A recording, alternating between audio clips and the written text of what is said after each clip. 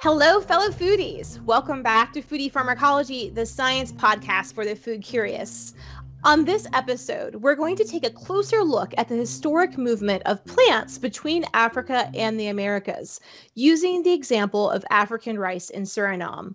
Our guest for the show today is Professor Tinde van Andel. She's a Dutch ethnobotanist at Naturalis Biodiversity Center in the Netherlands. She also holds appointments affiliated with the Wageningen and Leiden University. Her research focuses include wild plants used for food and medicine, traditional rice cultivation in the Guianas, and historical collections of useful plants buried in treasure rooms of herbaria and libraries. Listening to the stories behind useful plants helps her to discover people's unwritten history. And by documenting traditional knowledge on wild food plants and local crop land races, she tries to understand how people have survived on hunter-gathering and self-sufficient agriculture in the past centuries. Well, I'm so excited to have you on the show today, Tinde. Thanks for joining us. Thank you, Cassandra. Thanks for inviting me. It's really exciting. And you're dialing in from where today? From Amsterdam, the Netherlands. That's great. That's great. Well, I was so excited to get you on this show because in a prior podcast episode with Bruce Hoffman, we got very lightly into this topic of the maroon people of Suriname. And he said, you have to talk to Tinde about this. And I'm like, you're right. She is the expert, especially when it comes to African rice and the movement of plants. Maybe let's start with who are the maroons in Suriname? Yeah, I liked to see Bruce talking about an hour. I had great fun because I met Bruce many times in the field in Suriname and Guyana over the past decades. Suriname is a former Dutch colony in, let's say, northeastern South America, bordering Brazil, where the Dutch created, from 1667 onwards, a plantation society and sugarcane plantations. Mm-hmm. And the Dutch imported about 300,000 enslaved Africans over 200 years, or 300 years basically, to work on the sugar cane plantation in a very cruel system. And the plantations are used to be only located along the coast. And there is a hot savanna below that. And behind that is the large Amazon rainforest. Mm. So because of their cruel treatment, many Africans decided to escape already. When the first ships of Africans arrived, already people escaped directly, crossed that savanna, and behind there you have big rivers with very dangerous rapids. So big boulders. It's like some of the amusement parks, but then 100 times more dangerous, where you go rafting, like the Colorado River, but then not orange. Mm-hmm. So it's very dangerous to go across these rapids, but the Maroons managed to do that. And nobody actually can cross that if you do not have the skill to maneuver between these rocks. So behind the rapids, the escaped Africans were sort of safe. So the Dutch, they did send some military expeditions, but they didn't even make it across the savannah because they didn't bring drinking water. Mm.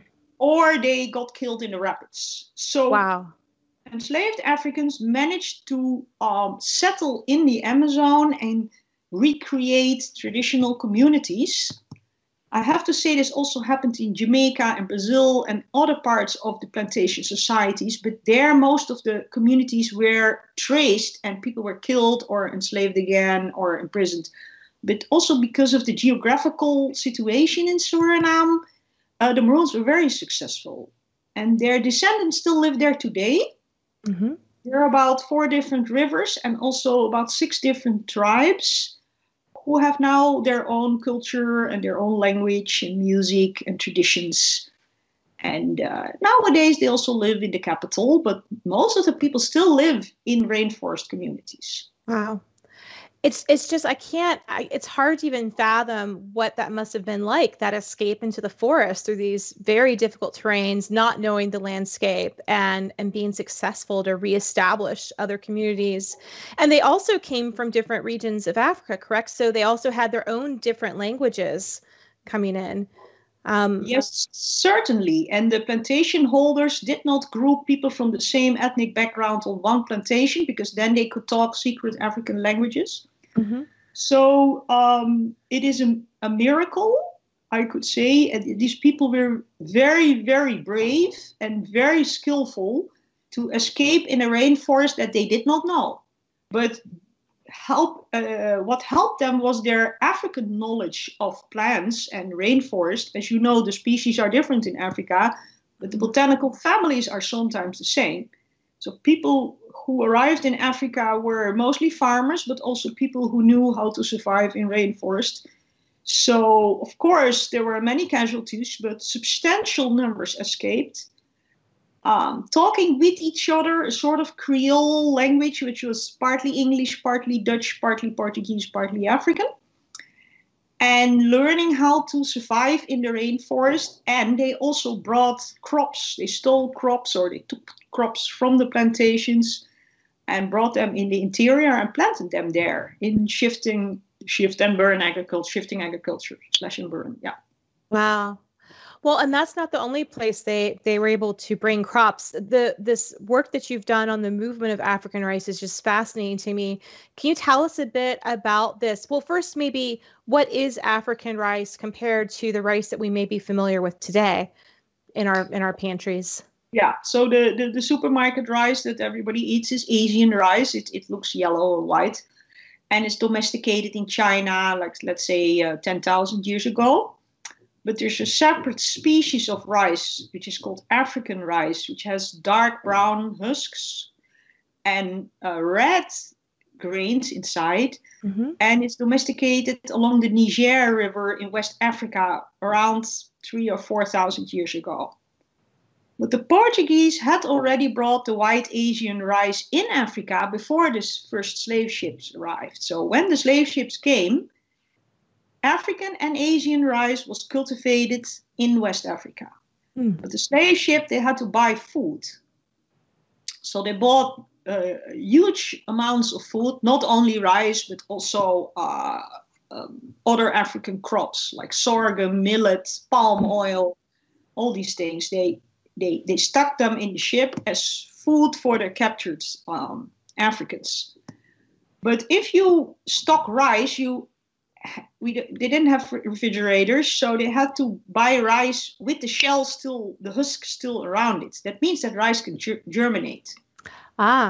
So when you prepare rice, you take this African mortar and pestle and you stamp the rice so the husk fall off, and then you have to winnow it so the wind blows away the chaff, and then you cook the rice grains. Mm-hmm. So what happened is that women, apparently in Africa, they were enslaved. They were probably very stressed out, but somehow some of them managed to take a little rice from their own rice field and braid it into their hair. Wow. Apparently that was already a sort of survival mechanism. If somebody, if you have to move because of warfare or other stressful events, you can secretly bring some food, but you can also plant some seeds. So they must have done that, or they have taken the leftover seeds on the ship and braided it in the hair. But very soon after the first ships with enslaved Africans reached Suriname, in the first herbarium collections made in Suriname, we already find okra and sesame, which are two African crops. So already with the first ships, the seed came, and already with the first leftover seeds, people secretly hid these seeds in their hair or elsewhere and started secretly planting it. And the first botanist who saw a plant of rice in Suriname, that was already 1755, he found it on a plantation. And he asked the plantation holder, "Are you growing rice?" And the plantation holder said, "No, we do not grow rice. We import it from South Carolina, USA." And then he wrote down, apparently rice is growing here, but the plantation holder doesn't even know. He's probably thought it was some ugly grass and that made me thought, oh, there was somebody secretly growing rice without the owner of the plantation knowing. Yeah. And then the next story is that women escaped, again braiding it in their hair, and then running into the forest because, in the forest you need staple food. Yeah. And if you have a handful of rice, you still have to wait 4 months before it's ripe. And several women have done that. Wow. Because several rice varieties carry the name of the woman, still after 300 years, carry the name of the woman who did that. Wow. So the present day varieties, these slightly different varieties of African rice are named after these women. That's just fascinating. Yeah. How do you... African rice. So it's both the white, many types of the white Asian rice and a few of the black African rices. Yeah. Wow. And there are many women's names in rice, and only for 3 rices we know that name of the woman was especially a woman who really escaped. For all the other women, I don't know. So maybe there are much more rices named after these women, but we still have to ask the stories about it. Yeah. Well, this brings me to my next question. Can you tell us a little bit about how do you investigate these stories? Because you mentioned things that happened in the 1700s, and you mentioned herbaria. You're also looking at texts. How does one even begin to investigate this deep botanical history? Well, of course, always first by accident. So I was studying medicinal and ritual plants, which is sort of easy compared to crops. And then people asked me, did you find rice? And I said, no, I didn't find rice because I'm doing medicinal plants. And then I remembered I found a very little bag that they sold on the market of very dark rice that had to be offered to the ancestors. But I thought rice is rice, all the rice is the same. I didn't even know African rice existed.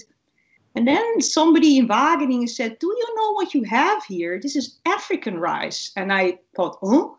And then people say you have to read that book of Judith Carney, the American geographer from UCLA, Black Rice, about the rice fields in South Carolina. And I thought, oh my God, I found this. And then people from economic botany said, do you realize you have the smoking gun? And I thought, I just bought a pack of rice on the market. So I went back to Suriname with these grains of rice in my hand, and I asked my friends, Maroon friends, do you know somebody who grows this? And in the same village where I did many weeks of medicinal plant research, there was a rice field of black rice, and I never knew because I never asked the question. Yeah. And then years later, I got in contact with this molecular systematic people who said, but maybe we can compare it to African rice and see where it comes from in Africa.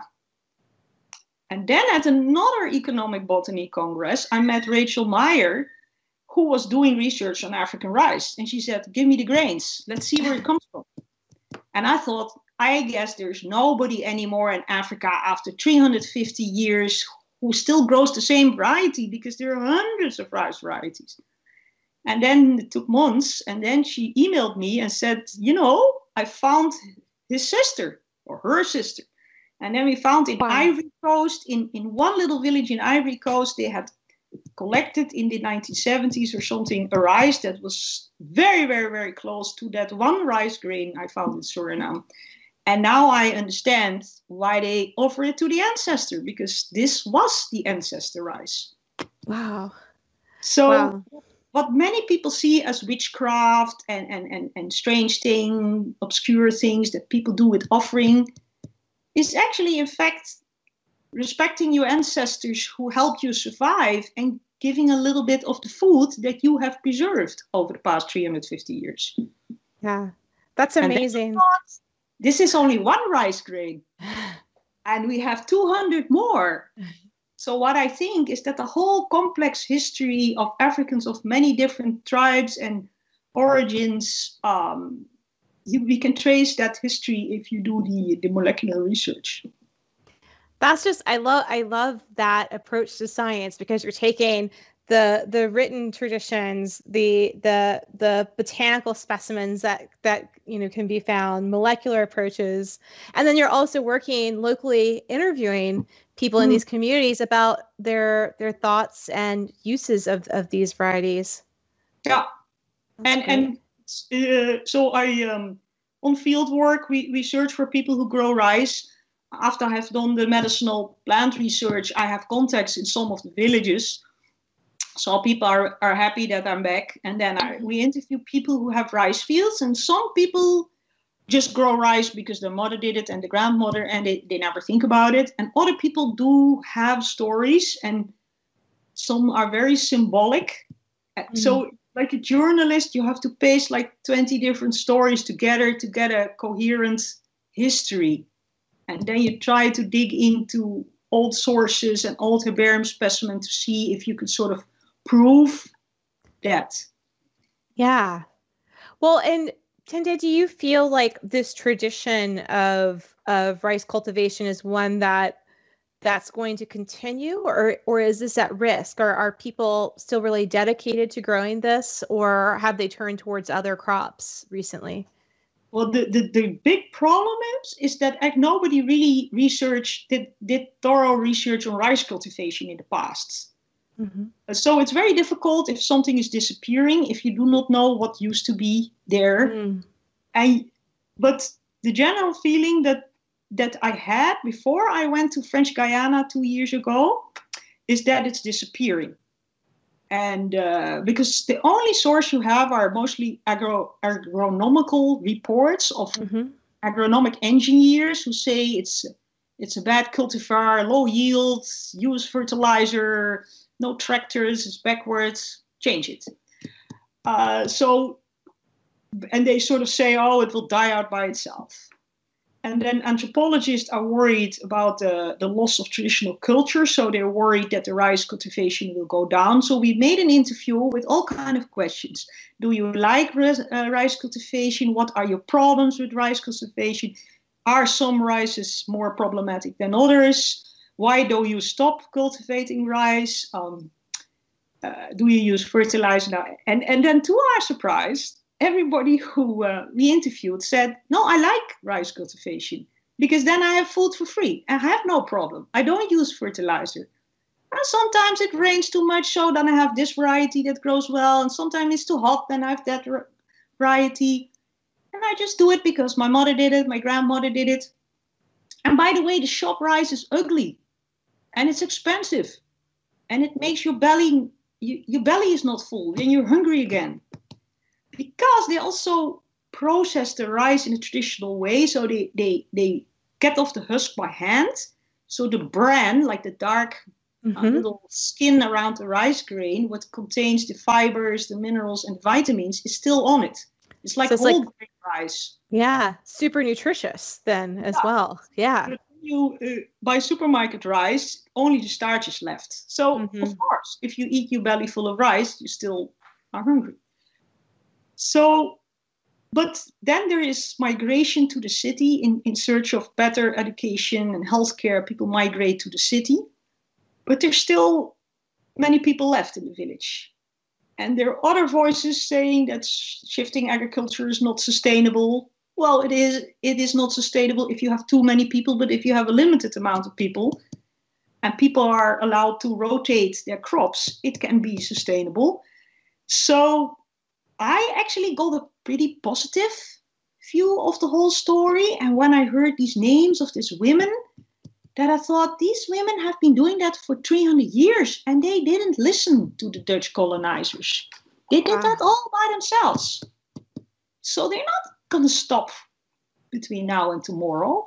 Yeah. On the other hand, they could use a little bit more positive attention, I think. And they could use an extra source of income. So I already have seen that giving a little bit attention to maroon rice already creates activities here and there, that people start selling it, and that they make a nice t-shirt saying maroon rice and then selling a empty Coca-Cola bottle for a good price in the market. So I see there is also potential to also sell it as a sort of upgrade culinary product. Yeah. And the story is in the rice. So it's also very important to preserve, because the whole survival, a big part of the survival, is in the rice and in the women also, because it's only women growing it. Yeah. It's an amazing story of resilience. I think you're right. So it's like with each time that you eat it, there's this rich history behind You it. are what you eat. Yeah, yeah. It's nowhere more relevant than there, I think. Yeah. Well, it makes me wonder, has there been any interest or any studies done yet on the nutritional makeup? I know that you've run with collaborators looked at the genetic makeup, but I'm wondering how this compares. We still need to do those studies. Yeah. Nothing. Yeah. I think when I start doing field work again, hopefully next year with the corona measurements easing up, I will be on the lookout for nutritional students who could simply doing a pot of shop rice and a pot of home hand processed traditionally. And then, and then see what are the difference in nutrition. Yeah, that's great. I have to be careful that it doesn't become a superfood that everybody is running. Well, that was the other question, because I was thinking of other kind of superfood products that have come out of the Amazon. I'm thinking in particular of acai, and kind of the boom around that. And it's a tricky line of hoping to foster sustainable development and economic returns, but also being very aware of the stressors that places on the environment. That's a really good point. Well, I know in addition to your work on rice, I'm a huge fan of your work on medicinal plants, especially medicinal plants for women's health. And since we're talking about women and traditional knowledge, I wonder if you could just share some of your insights from your work looking at traditional knowledge of women in this region. Yeah, I did research also on medicinal plants, and many medicinal plants are for female health and childcare. And I also got a grant some years ago to do the same research in Ghana, Benin, in West Africa, and then in Gabon, in Central Africa, where most of the Africans who were brought to Suriname actually come from. Mm-hmm. They also come from other countries, but they were too dangerous or too difficult to do field work. But so when we were in Africa, I found a lot of similar plant uses and also similar plant names for similar plants. And in female reproductive health, there's a lot of medicinal plant use, also because women have lesser access to healthcare. Mm-hmm. And they have different ideas about fertility, infertility, and different ideas about childcare. So there are lots of also ritual plants to make babies walk easy or to protect them from evil eyes. And there's lots of plants for female hygiene, regulating menstruation, because they're sort of pretty tough menstruation taboos. You cannot cook, you cannot do this, you cannot go to a party, funeral, wedding if you menstruate. So women are regulating the menstruation according to their own interests, let me say that, which is, of course, in many conservative countries not done. That's not something you can talk, because that also includes, of course, plans to start menstruation when you're already pregnant, early pregnancy, abortions, those kind of things. Mm-hmm. And also because many women live in remote areas, there are these plants that can help you ease the birth, so that you're not in hours and hours in contraction, but it goes pretty fast, which can also be a little dangerous. So there is also, it's not only healthy, all the plant use. Some plant use can also be dangerous. And that is what we try to stress also in our research. Yeah, that's great. And I think what's really amazed me is this idea of how people are able to go from one very different part of the world to another with completely different flora and sort out. You basically have to build a pharmacopoeia from the ground up, unless they're able to glean knowledge from other native peoples in the region. And I'm wondering, how much of the maroon knowledge is derived based on what they observed or experimented with based on their African heritage and knowledge of those plants versus, and then did they also integrate practices of local indigenous groups? What is very difficult to trace back is how people discover plants, because you weren't there and nobody keeps a logbook. In 1625, I found this weed, however other botanists do, but you don't know. So what we try to trace, we try to trace it by looking at local names used by Maroons in Suriname and see what was the origin of these names. So luckily some linguists helped me out. And then you can see that some names come from indigenous languages. So they must have communicated with indigenous, and those are often plants that do not occur in Africa at all. Not even the family, not even something remotely similar. Then there are some very little Dutch names, because Dutch plants don't grow in Suriname at all, and they didn't really communicate that much. And then there are a lot of African names that are coming from many different African countries, many different languages, but often the same family or the same genus. So they have seen something. Let's say I'm from Saudi Arabia and I look at your Skype screen, I see a palm in the corner. I don't know that palm. It's probably a native endemic Atlanta coconut. No, it reminds me of a date palm because that's the only palm I know, because I'm from Saudi Arabia. And I see you, and then I would, if I start using that palm and it has some fruits, then I would call it the Atlanta date palm or Cassandra's date palm. Okay. But I still use the word date because that's my reference. This is how it must have happened.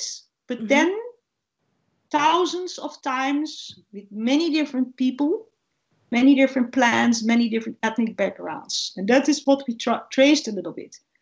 And we did not only find African names, but also translations of African names. So the original African name was lost, but the translation in Dutch Creole, there's a horrible weed in the Commelinaceae in Africa. If you weed it out and you throw it on the garbage, next day it creeps back in your garden because it has these little sides. And in Suriname, they call it Gado Dede dan mi dede. It means God dead, then me dead.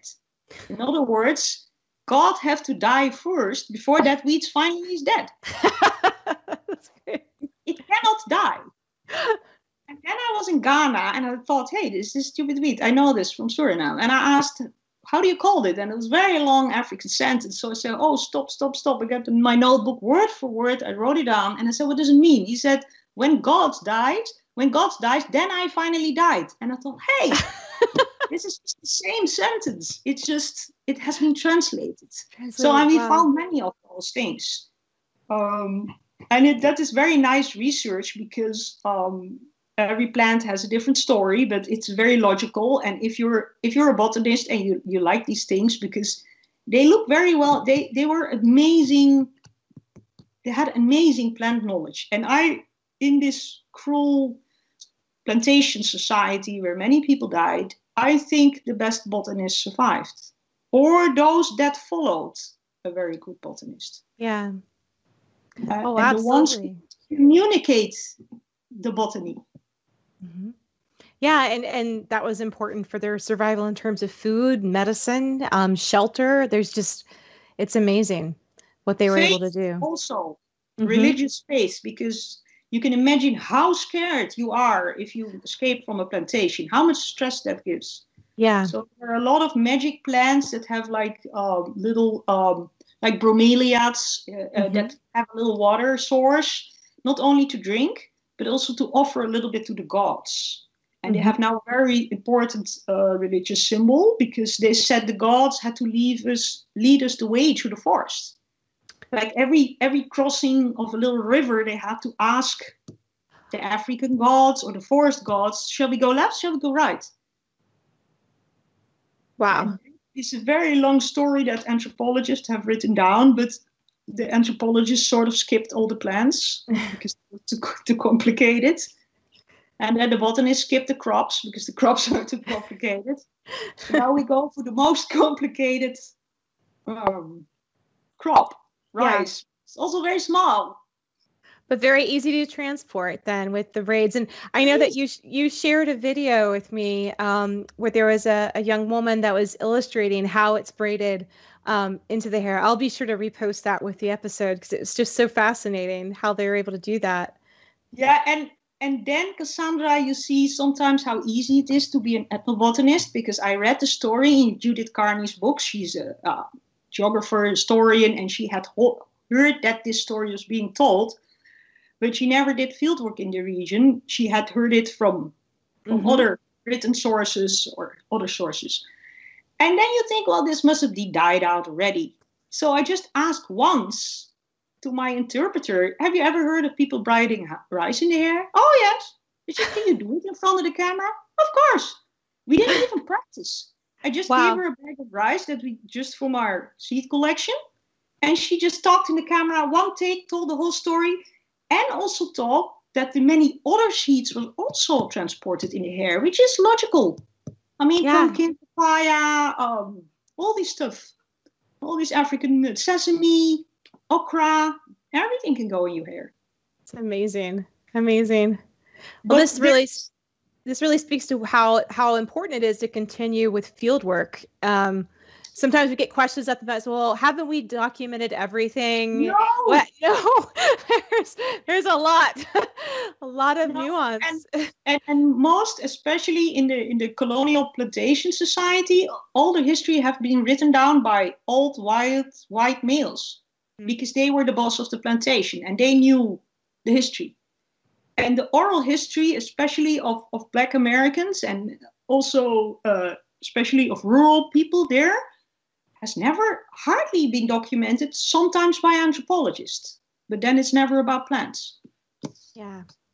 So I'm really indebted to all the anthropologists, but I'm skipping their work and I never meet a plant. So, but then the people have so much to tell, and it's also a very sad history, of course, a very brutal society.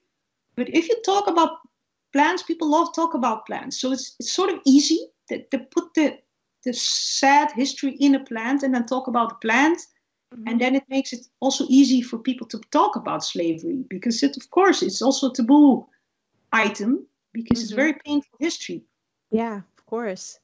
But if you talk about plants, it will never make you sad. So it's a sort of vehicle to tell a story in which nobody gets political, is my experience. That's great. That's great. Well, what are your plans for future work in the field, Tinde? I know that you've got active studies ongoing in the region. Well, I'm waiting for the corona to be over, just like everybody. And then I would and I'm going back to Suriname, and I will recruit in the coming months a PhD student to go with me. Great. Do the field work and interviews, because there's lots of rice, lots of people. And also a postdoc to do the hardcore genetic work. Great. So for anyone listening, keep an eye out for these job advertisements coming soon. We didn't do that yet. I mean, the money just came in, which is still a secret, but the money just came in, so I have to formulate the job, but it will be coming. That's wonderful. And, yeah. Wonderful. Well, one other area of your work that I wanted to touch on, which may not be all directly tied to Suriname, but on the broader scale of the history of plants, is your work on these very old herbaria and also very old herbal text. I was wondering if you could just tell us a bit about the types of collections that you have at Leiden and what sorts of research you can do with these historic records. I have to say that I'm not doing all the research myself. I have good PhD students and MSc students and fantastic postdocs, because this is really difficult research. But Leiden University was already created in 1583 or something. I hope I say the right date. So the big botanists were there, and also for the next 200 years, including Linnaeus and Clusius and Boerhaave. So they have collected a lot of plants themselves, but they also obtained collections by others. Mm-hmm. So the real scientific botany started in Italy in the Renaissance in 1550. And they made this book herbaria. They invented that you could preserve a plant by pressing it in a very big and heavy book with paper. And they were given to emperors and kings. But then, Europe, people started warfare and killing each other and robbing people's treasury and then sending it to Sweden. And then Swedish guy got acquainted with a Dutch librarian and took it back home and died and sold it. And it ended up in Leiden, in enormous treasure rooms. So we have this very old herbaria where the names are sometimes in Greek, in Latin, some local names, and I have a very good Greek postdoc who deciphers that all. Mm. But all these botanists worked together. They were so excited, and they were corresponding, and one was collecting the specimen, the other one was drawing it, the other one was describing it, the other one was writing about it. The other one took it to the garden. So they have this correspondence, and you can sort of trace who collected what and who brought what there. It's very difficult, but it's also fun because we work with historians and with handwriting specialists and watermarks in paper, and so it's sort of a detective work. Yeah, that's great. Yeah. And there's also a rice collection, but it's the risotto in Italy. Ah, they were already there in 1560. Wow, 1560 risotto. Yeah. It's great. And I know at Naturalis, you have this amazing room also that when I came to visit a number of years back, you guys gave me a sneak peek, and I was so excited because it's just, if you can envision this room with lots of little jars of different bits of plants and jars of alcohol and formaldehyde, and I almost squealed with excitement because these go back centuries of collections of important plants. Yeah. Yeah, as you know, we have a colonial history, and we searched in every country where we went. We searched if there was something valuable that we could use to make money. Mm-hmm. So there are thousands of little glass jars in our special economic botany collection with coffee beans and tea leaves and strange medicinal barks and illegible labels. Some weird seeds that you could use to kill tigers in Indonesia, and some rice that they tried out in Suriname in 1932. And we have so much that, it's now being digitized and organized, mm-hmm. but a lot of boxes had never been opened. Wow. So a year back, I took a screwdriver and I opened a wooden crate from 1932 that was sent from Suriname to the Netherlands with bunches of rice, and the dust just through my face, in my nose, everywhere. And there were big bunches of rices that they have tried out at an experimental station sent to the Netherlands in 1932, and nobody opened the box. Wow. So, yeah, it's there, and it deserves to be studied. Absolutely. That's great. Yeah. Well, for students that may be listening and that are interested in pursuing these kind of interdisciplinary studies that bring together the botany, history, integrating linguistics, genomics, what is your advice to them as they think about how to craft their studies? Well, I grew up in between biologists and also taxonomists. Mm-hmm. And I also always thought when I was young that I could not be a scientist because I was not so interested in super nerdy taxonomy or molecular stuff or lab work. So I thought, maybe I'm not a scientist. And I have to say that the Society of Economic Botany opened my eyes, and I saw so many people, including you, who do such cool things that I thought, hey, it is science, and there are people good at this, and even better than me, and I can look up to them and mm-hmm. copy them and get inspired by them. They're just not there in the Netherlands. But that doesn't mean that ethnobotany is not science. Yeah. So I got a solid training in botany and biology, but just the plant alone is just too boring for me. So I from you guys at Economic Botany, I learned how to do research in economic botany. And I tried it out. I made many mistakes, and I, just try things out in the field. And then you get professionally trained by yourself, by going to congresses. But I can give the advice, do what you really like. Don't push yourself in a pigeonhole. You should be a taxonomist or you should be that. What you like can also be science. And you have to fight for it, because if you submit a grant proposal, you do not fit in any pigeonhole. Yeah. And that is a problem. On the other hand, if you are the only one doing that and you advertise it nicely and you make other students interested, then you become your own pigeonhole. Like and that's right. everybody goes in that pigeonhole. But, it doesn't always... You have to fight to become your discipline. But, you search all over the world for inspiration and training.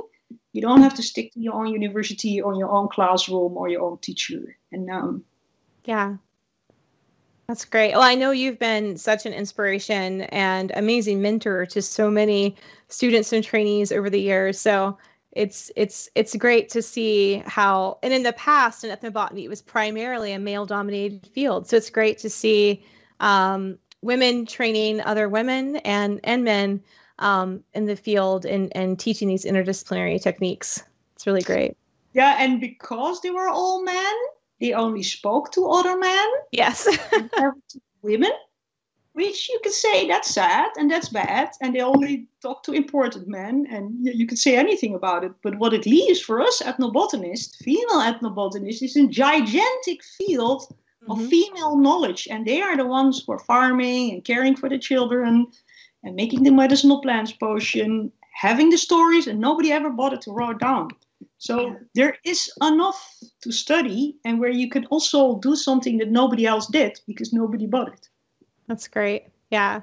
Well, it's a wide world of lots to document and lots to investigate.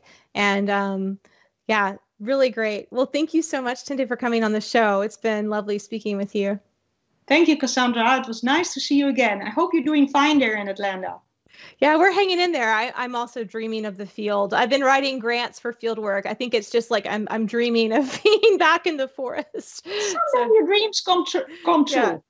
Well, you've been listening to Foodie Pharmacology, the science podcast for the food curious, recorded on Skype during the COVID-19 isolation period. You can find copies of all of our episodes at our website, which is foodiepharmacology.com. You can also find us on Apple Podcasts. Be sure to click that subscribe button.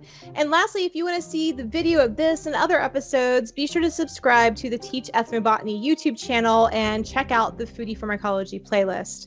Thanks so much for listening. Stay healthy out there, and I'll see you next time.